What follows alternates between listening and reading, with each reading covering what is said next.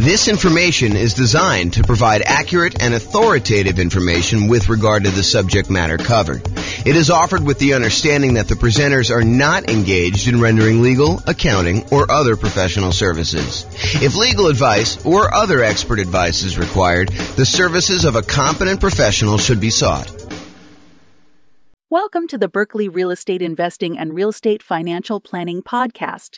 Learn all about investing in real estate in Berkeley, California, with a combination of real estate financial planning and modeling with numbers specific to Berkeley, plus syndicated, more generalized recordings of live and pre-recorded real estate investing classes. Not all of them specific to Berkeley. Be sure to stay tuned after the podcast for a message from our sponsors. Well, hello and welcome, everyone. I am James Orr, and today we've got a very special class. It is the impact of rapidly rising interest rates on real estate investors. It's going to be a new format for us. I'm trying a little shorter episodes to see how that goes. So hopefully you like the new format. So here's the backstory. I'm recording this in October of 2022, and what we're seeing right now is unprecedented rising interest rates. So I've got this really cool new infographic that Visual Capitalist put out, and I'm going to go over that. And I'm going to talk about how the rising interest rates impacts real estate investors. You know, I covered this idea before in the Real Estate Investor Shocks class way back in August. It was one of the reasons that class exists. Had a client who was under contract to buy a new construction property. And while they were under contract to buy the new construction property, interest rates rose considerably. And it really changed how that property looked for them because they were unable to lock it in. Usually when you're buying new construction, it's harder to lock in interest rate unless you do some type of extended lock period, or the builder's got some type of extended lock period or some pre-established rate. But if you're trying to do it with a traditional mortgage broker, a lot of times it's more expensive to lock more than 60 days in advance. So they were floating their rate thinking, oh, rates, might go back down a little bit between while they're having the house built and when they're actually going to close.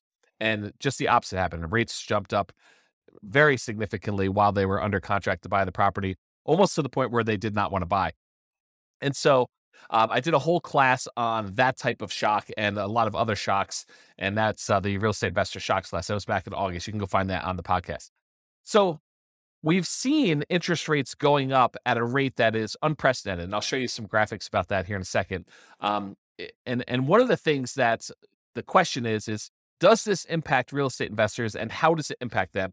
And so we're going to start a conversation about that. I think this is much more than a single episode topic. I think that we're going to talk about what happens to real estate investors as interest rates rise as part of a theme moving forward. And so there'll be a bunch of other kind of classes and modeling and discussions on that topic, but this is kind of just us getting started. So, all right. So the chart that I have from Visual Capitalist goes over what's called the federal funds rates. It's basically what the banks use in order to loan money to each other overnight. So it's not mortgage interest rates that were shown specifically, although the federal funds rates is very closely related in many ways to what a mortgage interest rate would be. It's not the exact same number, but if the federal funds rates go up, then it tends to increase mortgage interest rates as well. And if the federal funds rates go down, then that tends to impact mortgage interest rates too. And so what the Fed does, it actually sets these rates, which is what banks charge each other to loan money overnight. And therefore, that impacts what the actual mortgage rates. So the Fed is actually impacting mortgage rates, but indirectly. So let's take a look at what the numbers are.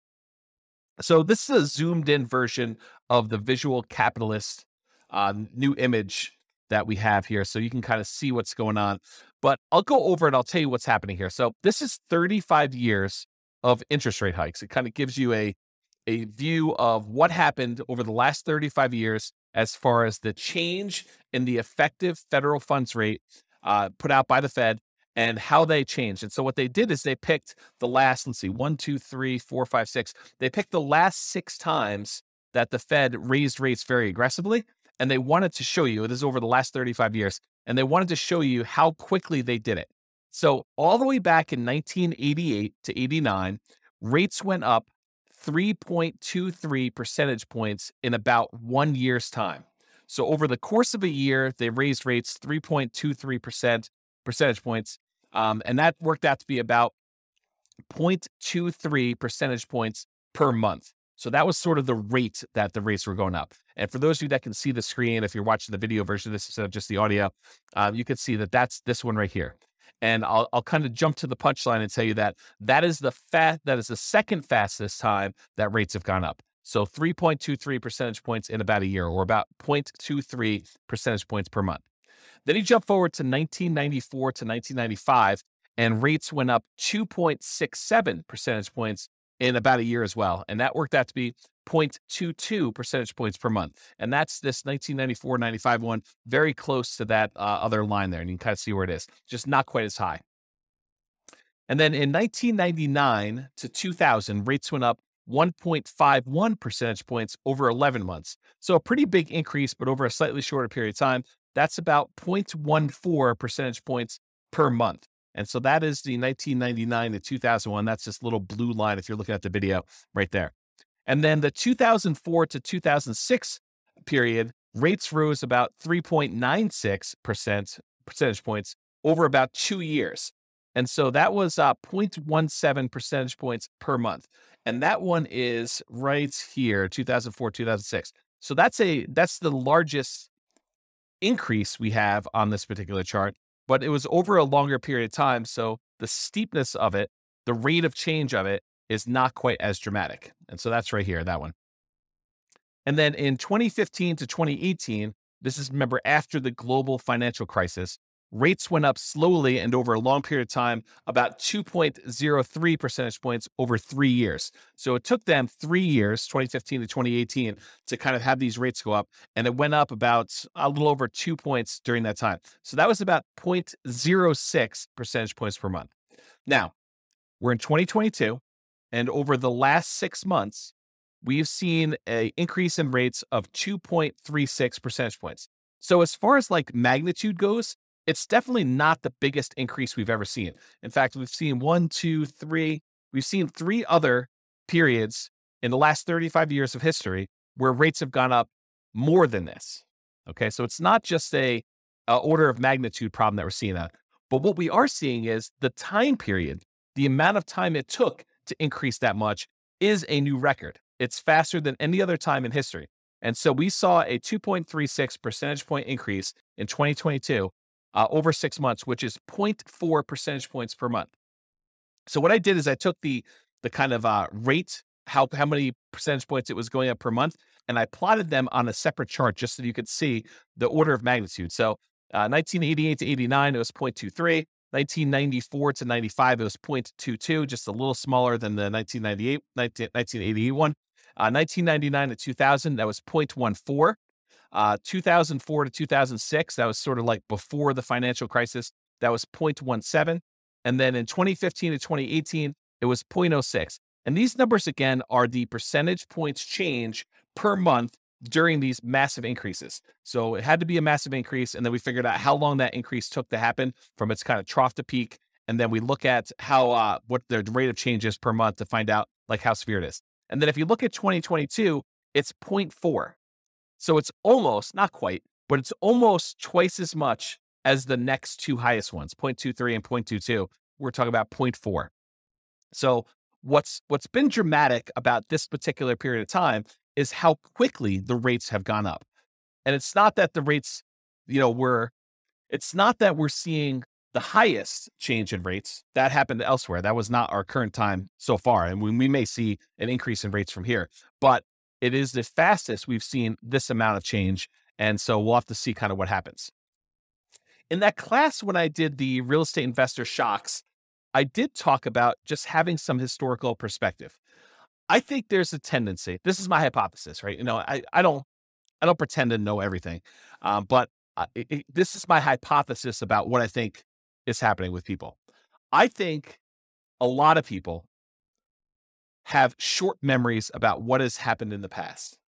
We get used to this idea that mortgage interest rates are at, 3%, 3.5%, 2.5%, whatever it is that you were able to get in the last, 3 or 4 or 5 years. When we've seen, this is a chart showing historical interest rates, it's like over here down in this really low section. So whatever you were able to get for that. And I think what happens is people think, that's normal. I should be able to get a 3% mortgage or a 4% mortgage or, maybe even a 5% mortgage. That seems like a reasonable number. But what I think some people, I would even argue maybe most people don't realize that historically that's really low. Like if you see these numbers here, like the 2-3%, that's exceptionally low, going all the way back to when this is the Federal Reserve. Freddie Mac source is the website that was from the Fred. I think it's the St. Louis Federal Reserve. But anyway, it shows the sources from Freddie Mac data. It goes all the way back to, this looks like maybe 1970, 71, sometime around there. But 1971, it was 7.5%. And this is actually mortgage interest rates now, not the federal funds rate. But back in 1971 or so, interest rates were 7.5, higher than they are today. And from there, 1971 through probably whatever this is, mid 80s or so, interest rates actually went up largely to the high of almost, 18, 19%, whatever that number actually is. It's definitely over 17.5, it's probably over 18.5. So interest rates went up pretty significantly during that period. And then from there, they've been on a jagged, not consistently down, but overall downward trend to when we were bottoming out sort of like during the pandemic, where we had these really, really low interest rates. So it went from, 18 and change probably all the way down to these lows over here, which is probably, just over 2.5, somewhere around there for the very low. But now we're back up, I'm recording this in early October, 2022. We're back up to, probably pushing 7% or so as the interest rate. Lower than what we were in the early 70s, but definitely a lot lower than we were in the 80s. But, we're kind of used to this shorter period of time. Our memories are kind of like short-term memories are kind of are triggering off of, we have it so bad now because, 5 years ago, interest rates were amazing. There were these really low ones and now they're much higher. So we've seen the highest rates we had probably since, I don't know if I kind of use my mouse to go over here. I don't know, since probably the early 2000s, 2007, 2000, probably in there. It's probably about where we were. And then before then, it was probably back to, early 2000s, 2001 or so that we saw the rates where they are. So I guess what I'm trying to point out is real estate investors, I think people in general, but also real estate investors, they have these shorter perspectives on what they're kind of like used to seeing. Maybe it's like a recency bias if I kind of understand those biases correctly, which I'm not an expert on. But the idea is that we tend to think about things that have happened in the past and we think that that's normal. Well, maybe it's not normal. And so as part of the discussion moving forward with this is I want to discuss the impact of these rising mortgage interest rates. And then maybe some really early on ideas. So we have a lot to cover, and I'm not going to cover it all today, but a lot to cover on this idea of like what we should be doing and how we should think about and what it looks like when these different types of things happens, like rising interest rates or property values going down or more or rents going down or maintenance on property getting out of hand or, all of these sort of like unknown things, inflation. I mean, we got a lot of these things happening at the same time right now, but overall, when you're thinking about making real estate investments and buying properties and rental properties and all those different things, these all have an impact. So let's talk today, just kind of narrow it back down, the impact of rising mortgage interest rates. So the impact of rising mortgage interest rates, especially after significant price increases, because we're kind of coming off of a really hot real estate market in general, where a lot of people were bidding above asking price and prices were going significantly above asking price. And, property values were increasing very rapidly. So when we see these mortgage interest rates rising, and now we already had property prices that are up much higher than they were, 2, 3, 4, 5 years ago. And maybe we've seen rent increase, but maybe not quite as much as we've seen these home prices increase, and definitely not as much to kind of counteract the ability for the prices going up and the interest rates going up, such that the payments on those, if we finance those properties, to be able to support that particular property. So now when you have prices going up and rents going up, but maybe not quite enough to keep pace with the prices going up, and maybe now these really high interest rates, it can make it much more challenging to have positive cash flow on a property. And because of that, also to qualify to buy the next property and any additional future properties you're planning to buy. So if you were using something like the nomad strategy, where you're buying a property, moving in, living there for a year, and then after the year, converting that to a rental and repeating the process, it's one of the strategies that a lot of folks use in order to minimize how much they need for down payments, get better interest rates on their loans, and then they kind of buy a property, live there, and then they acquire as many properties as they want, repeating that process over and over again. But if you're trying to do something like that, then having these higher interest rates and higher prices and the rents not being growing quite as fast as those two are growing in tandem, that actually impacts your ability to qualify for the next property, making it harder. You may have to wait. You may have to put more down. You may have to buy down the interest rate. You may have to do a combination of those things. Maybe you have to do some type of other increase their income on the rental property, like doing short-term rentals or something like that, as just an example. So to be able to do all of that in order to buy these properties and qualify for the new loans, these rising interest rates are really impacting that a lot. So the question then becomes, because I hear some of the rumblings going on, is real estate investing dead? Interest rates are now 7%. It doesn't even make sense to go buy a property with 20 or 25% down anymore. It's really hard to get into cash flow, or they're really, really negative, or whatever happens to be happening in your market. And I personally think the answer to that is not at all. I do not think that real estate investing is dead. So what does this mean for real estate investors? First of all, it's not the end of the world. It may seem like that, but I wanted to give you some perspective about these interest rates and how they've been really, really high in the past. And real estate investing was definitely not dead at that point. It is not dead right now. There are strategies that you can apply that don't rely on you or your customers getting new bank financing at all. So first of all, you could do totally lender kind of non-contingent on the lender at all type strategies, like going and getting owner financing. So now you're negotiating directly with the seller, or wrap financing, taking existing loans. I mean, this is a great period if you're willing, and not everybody's willing to do this, right? Some people just want to go buy a rental property. They want to work their job. They want to buy the rental property, put a property manager in place, and have that become a very passive stream. And they're not willing to go out there and negotiate directly with a seller to find a deal and do that. That's up to you. I mean, it's really up to you as to whether they want to do that strategy or not. But you can go find owner financing. You can do wrap financing, where you have these existing loans that over the last few years have been really, really low. You buy those properties and you wrap the financing on that, kind of like a subject to, but you give the seller the right to foreclose if you're unable or unwilling to make the payments on it. Loan assumption. So there are some loans, especially if you're doing like a nomad strategy, where you can go in and formally assume a loan that has a lower interest rate, may require a slightly larger down payment than what you might have been thinking. But that's definitely a strategy where now you could take over a really good interest rate loan on a property that is, 3%, 3.5%, 2%, things like that. You could also do lease options, where you are leasing a property and you have the option to purchase it, or you do a lease purchase where you have a lease on a property and you have a purchase agreement, the contract to be able to buy it at some point in the future. So those don't require outside financing. Agreement for deed, where you have an agreement with the seller that you're going to make monthly payments, and at the end, they're going to provide you the deed to the property if you do all that. And then buying properties subject to the existing financing, where you leave the existing seller's loan in place. The seller deeds you the property, so you are now the owner of the property, and you start making payments on an underlying loan, as an example. So those are strategies that do not rely on you or your customers specifically getting new bank financing.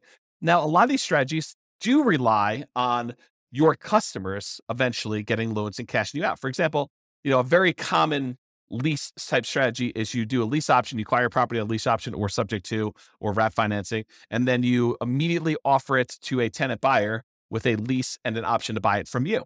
And in that case, you are eventually relying on your lease option tenant buyer going and getting a loan from a bank and cashing you out in the property, if that is your model to do that. But there are versions of this strategy where you agree with the seller upfront that you plan on lease optioning the property and that you do not intend to lease option exit it. You're going to hold on to it long term. And so you have to negotiate a much longer lease to do something like that.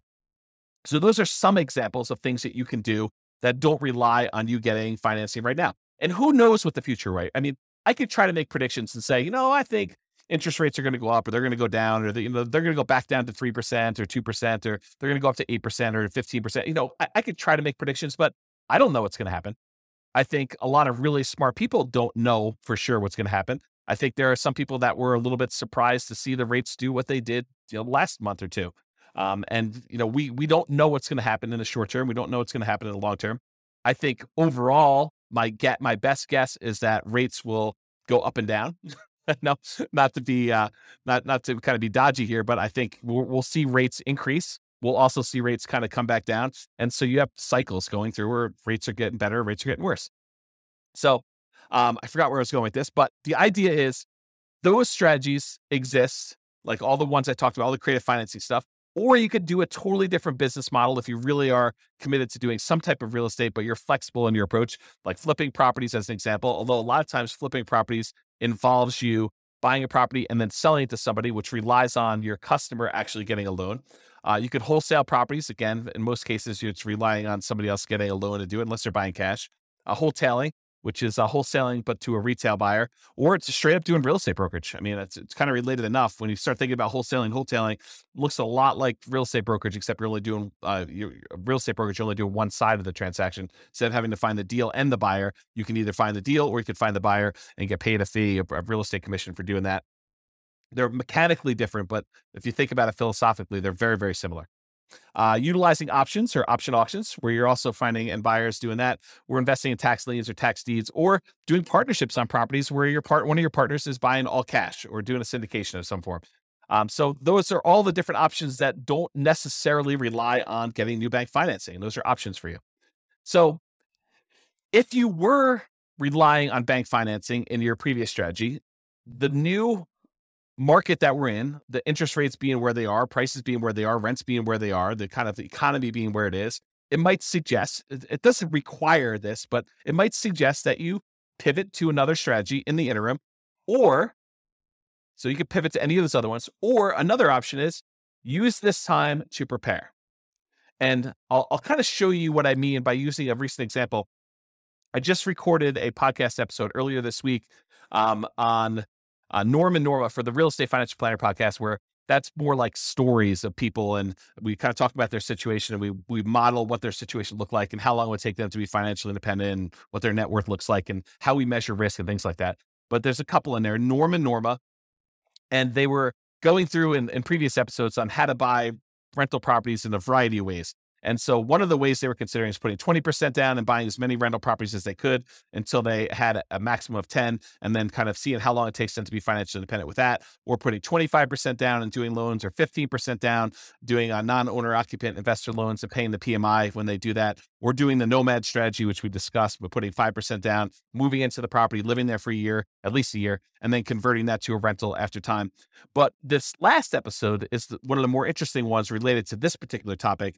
In episode 24, if you go to realestatefinancialplanner.com /EP0024, and I'll put a link in the show notes for this as well. But if you go to that episode, they discuss the idea of, instead of buying rentals with 20% down or 25% down or 15% down, or doing nomad with 5% down, what if they actually just save their money, invested in the stock market, which opens up a whole nother discussion about, transferring risk of, you're now got a slightly different risk curve characteristics by investing in the stock market, but they invest in the stock market until they have enough to buy the rental property free and clear. They're going to pay all cash for the property. They're not going to get a loan at all. Well, what's interesting about buying a property for all cash when you're in a really high interest rate scenario? It doesn't matter, right? Because the interest rate is not a factor. You're not getting a mortgage on the property at all. So it doesn't matter if they're 7% or 9% or 18%. You're going to buy all cash.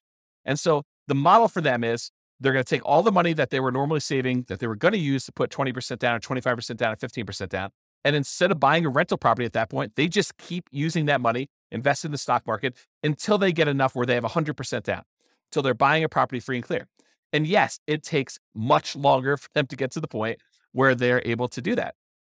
But the interesting thing that happens is, it doesn't take a lot more. It doesn't take a crazy amount of time in addition to do this free and clear model versus doing the traditional rental model.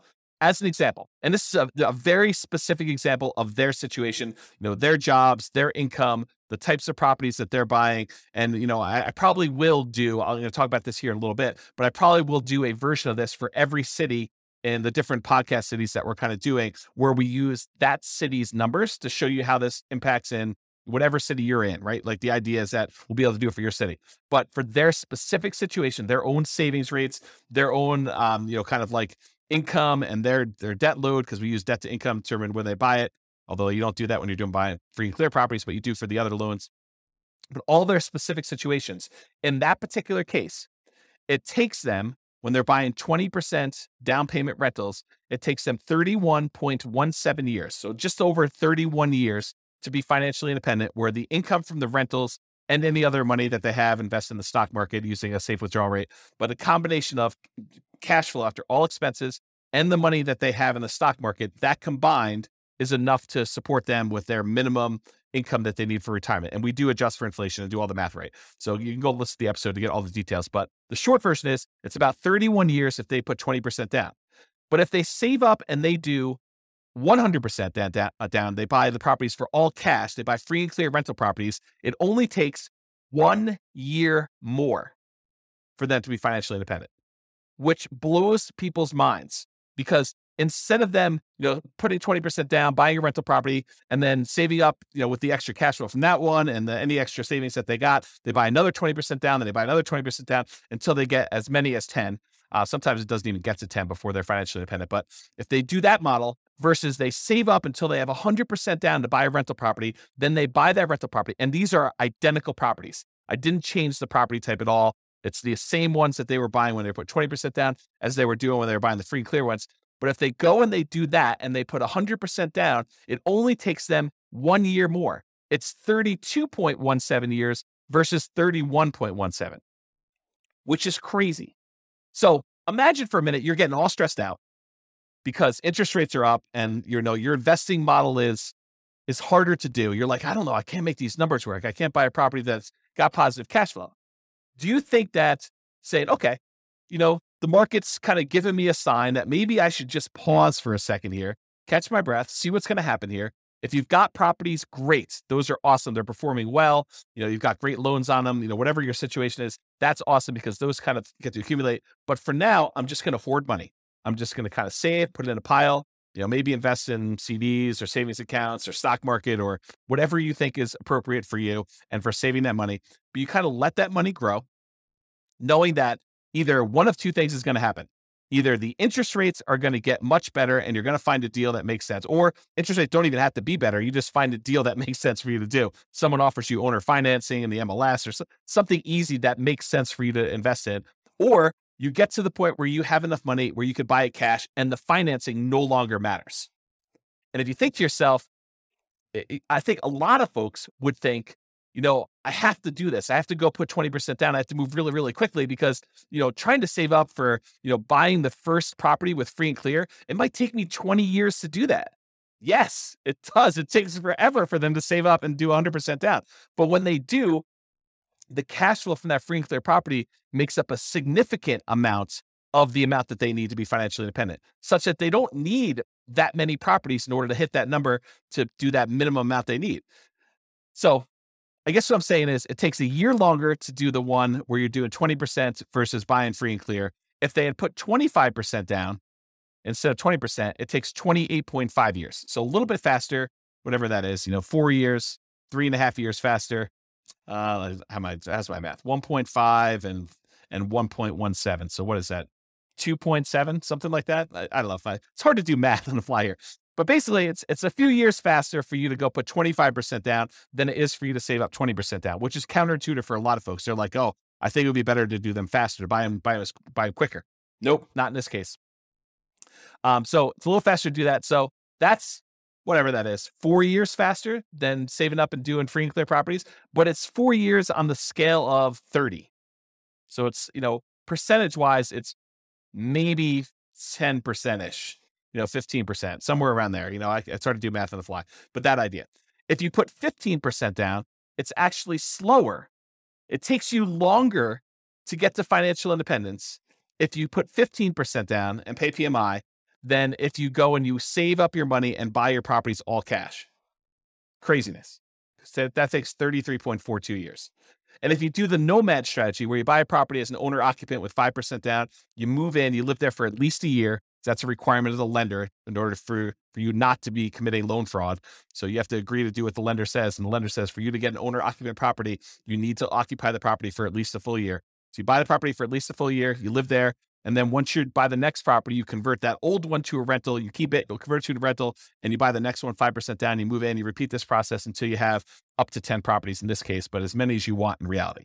And that takes 26.33 years. So a little more than 26 years to do that. So that's like, whatever that is, 6 years faster than doing the free and clear model where you pay 100% cash for your properties. I don't know. That's kind of interesting. So is real estate investing dead? Not really. I mean, even if you decided to forego it, like loans at all, and saved up and bought, free and clear properties, I think it's completely reasonable for you to do that. Okay. So in a similar class to this discussion before, I've taught a class. Sorry, I had to grab a beverage there. So previously, this is probably about, it's probably about a year and a half ago now. I taught a class called Is Nomad Dead? It was a class for nomads that had been buying properties every year or so. And they were wondering, hey, James, the real estate market's going crazy. The property prices, they're going up so much, and interest rates were getting up a little bit higher, not like what they are today, but they had gone up a little bit. So they're like, hey, I can't quite get the deals I was getting, but prices are way up. And there's bidding wars on properties where, they were having to waive things in order to get their offers accepted that you probably shouldn't be waiving in general, like, appraisals and inspections and, all those things that you might want to keep in most of your offers if you can. I mean, they were in a market where they had to do that to be competitive, but in the ideal world, you'd want to keep those. So they had these bidding wars going on, and the inventory was really, really small. So they had a very limited selection of properties available. So you had all these different factors going on. People were asking me, the strategy that you've been teaching for a while and that you've written that book on, like what has happened? Is this concept no longer valid? Is it dead? And I think this is, as part of a bigger picture, this is part of the challenge I have with real estate investing books in general. You'll go read a real estate investing book, and by the time it gets published in print, a lot of the ideas in there, they're dated, or the person is writing about a strategy that they've been doing for the last 15 years in a market that you're not in, and you're wondering, will this work today in our current interest rate and price and rent ratio kind of environment, and will it work in my market? And I think that's always been the frustrating thing, at least for me. I can only speak for myself. It's been frustrating for me to read a book and wonder, does this strategy work in my market with the current stuff I've got here? And so these people, even though a lot of them were in my market and they read the book, they're reading a book that's 5 years old, and I'm using numbers that they don't seem like they're today's market because they weren't. The prices had gone up so much, and interest rates were different, and the market dynamics were different with the bidding wars and limited selection stuff. So they were wondering, hey, is this nomad thing dead? Is this something I can even do? And so there's kind of like the short version of the 2-hour class, which you can go watch the whole Is Nomad Dead class. It's a pretty in-depth dive into this particular topic. But in that class, we basically determine this. This is kind of like the short version. We analyze the deal that you can get right now. So instead of you looking at what the book said 5 years ago, you analyze what the deal would be if you bought a nomad property right now, and you look at what the expected return would be with really reasonable assumptions, like what you think might possibly happen in the future, not going crazy, not saying, oh, the market's been going up 12% a year the last 3 years. I'm going to use 12% for my appreciation. I don't think so. I mean, I don't think that's a reasonable number to use for doing any type of long-term modeling. And so we talk about, like what's reasonable in there, and you go look at what your overall return might be buying that particular investment right there.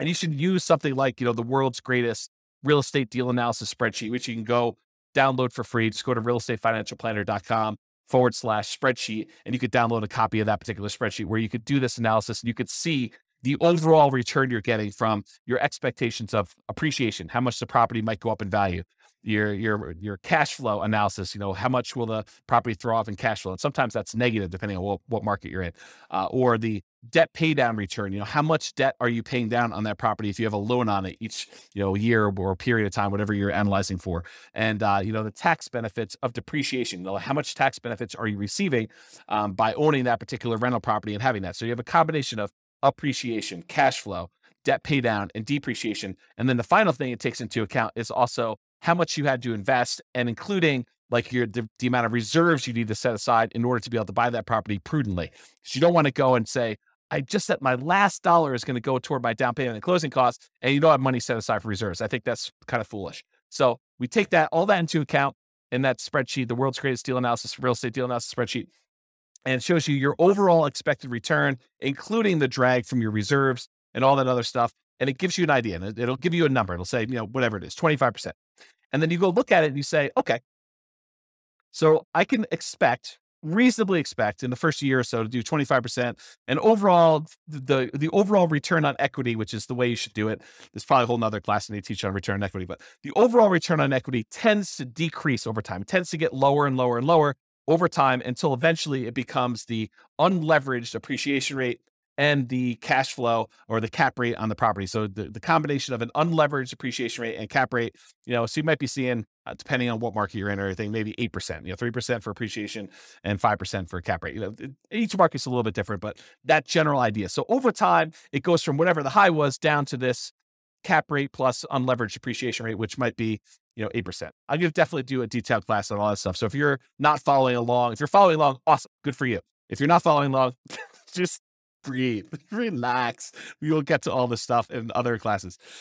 So this idea though, is you go look at the return you're getting on that thing and you say to yourself, okay, I'm getting whatever number it is for you, 25%. And you say to yourself, can I invest in anything else? Can I go find another investment that is going to do better than this 25% or whatever your number is with similar acceptable risk characteristics? And specifically, the risk characteristics have to be like what is acceptable to you. I personally don't think that buying a rental property has the same risk characteristics as buying crypto, some type of cryptocurrency and speculating in a cryptocurrency market. I think they're different risk characteristics. You may think they're the same, and that's up to you. I mean, I'm not going to impose my will on you, but I think they're different.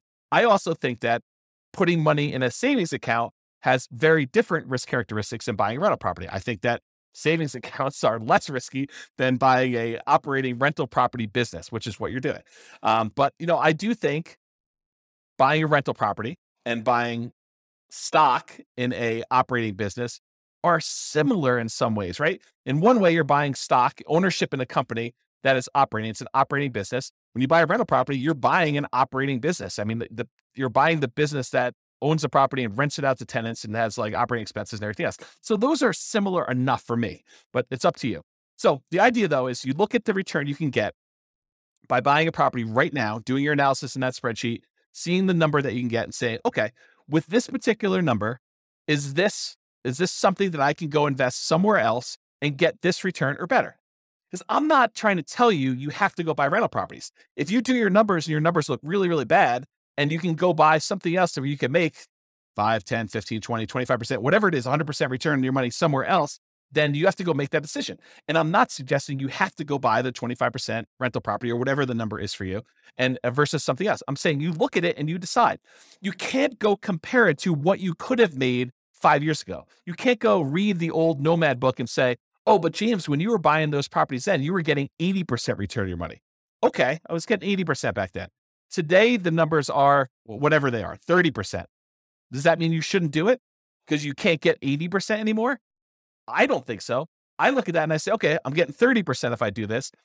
Can I do 30? Can I get better than 30% somewhere else? And you make that decision. That's sort of what applies today, right? You go analyze a property, whether it's Nomad or not, you do the same thing. You go analyze a property and you ask yourself, can I do better than this somewhere else?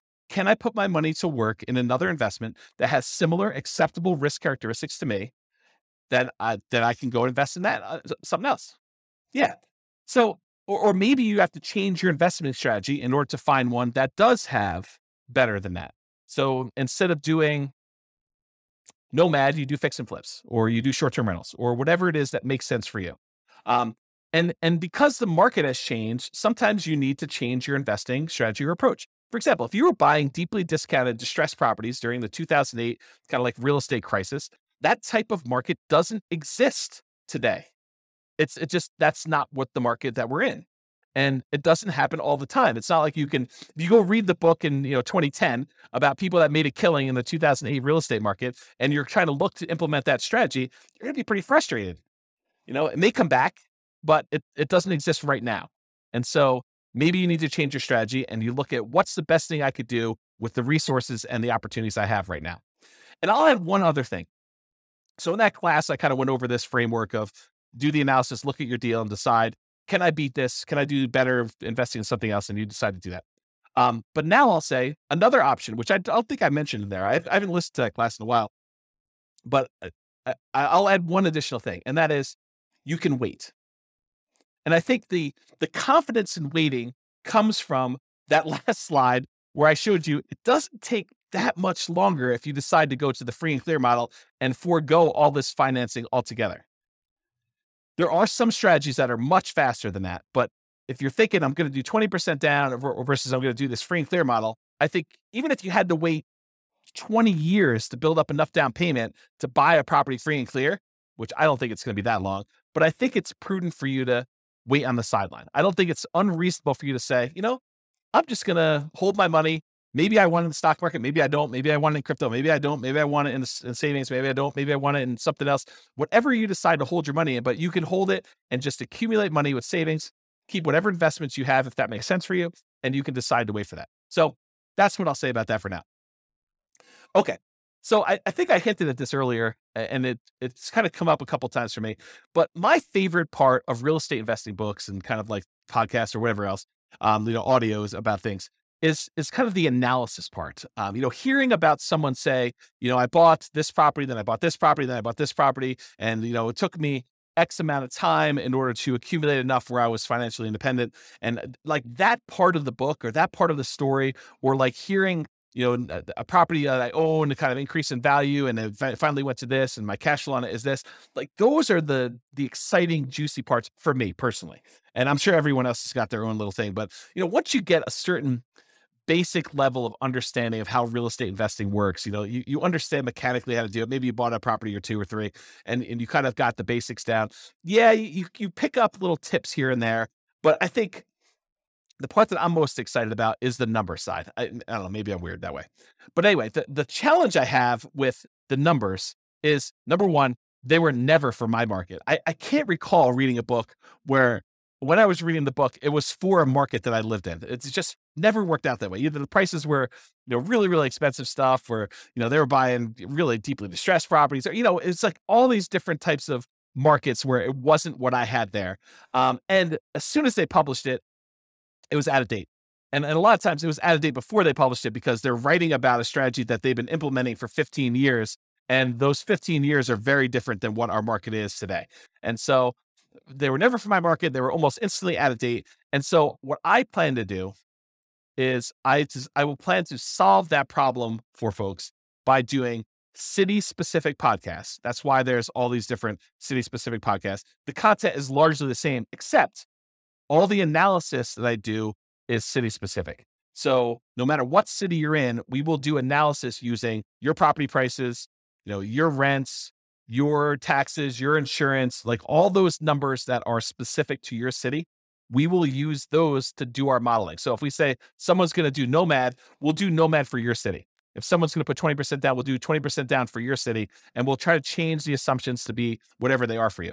And I'll share the link to you. I'll show you where I am, and I'm moving in this direction. So I'm doing a lot more of it, and it's going to get a lot better over time. But right now you can see what we have. I'll put a link in the show notes. You can go look at it and then just select your city from the list, and you'll be able to do it. Or I'll have the direct link in the specific podcast. So I just upgraded the Real Estate Financial Planner server to be able to do more of this analysis. I had to get a much bigger server to handle all the different analysis we're doing. Because we're going to have 100 plus different models for each city. And so, you have 300 cities that starts getting really big with all the different data, and you want to be able to compare them and all that stuff. So, I gotta work on the code to build all that. So it's going to take time.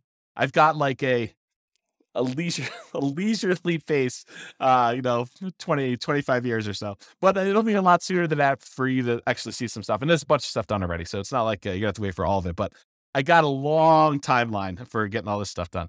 There's no rush for me right now. It's sort of like semi-relaxing sort of quasi-retirement sort of thing. So anyway, so you'll see all that.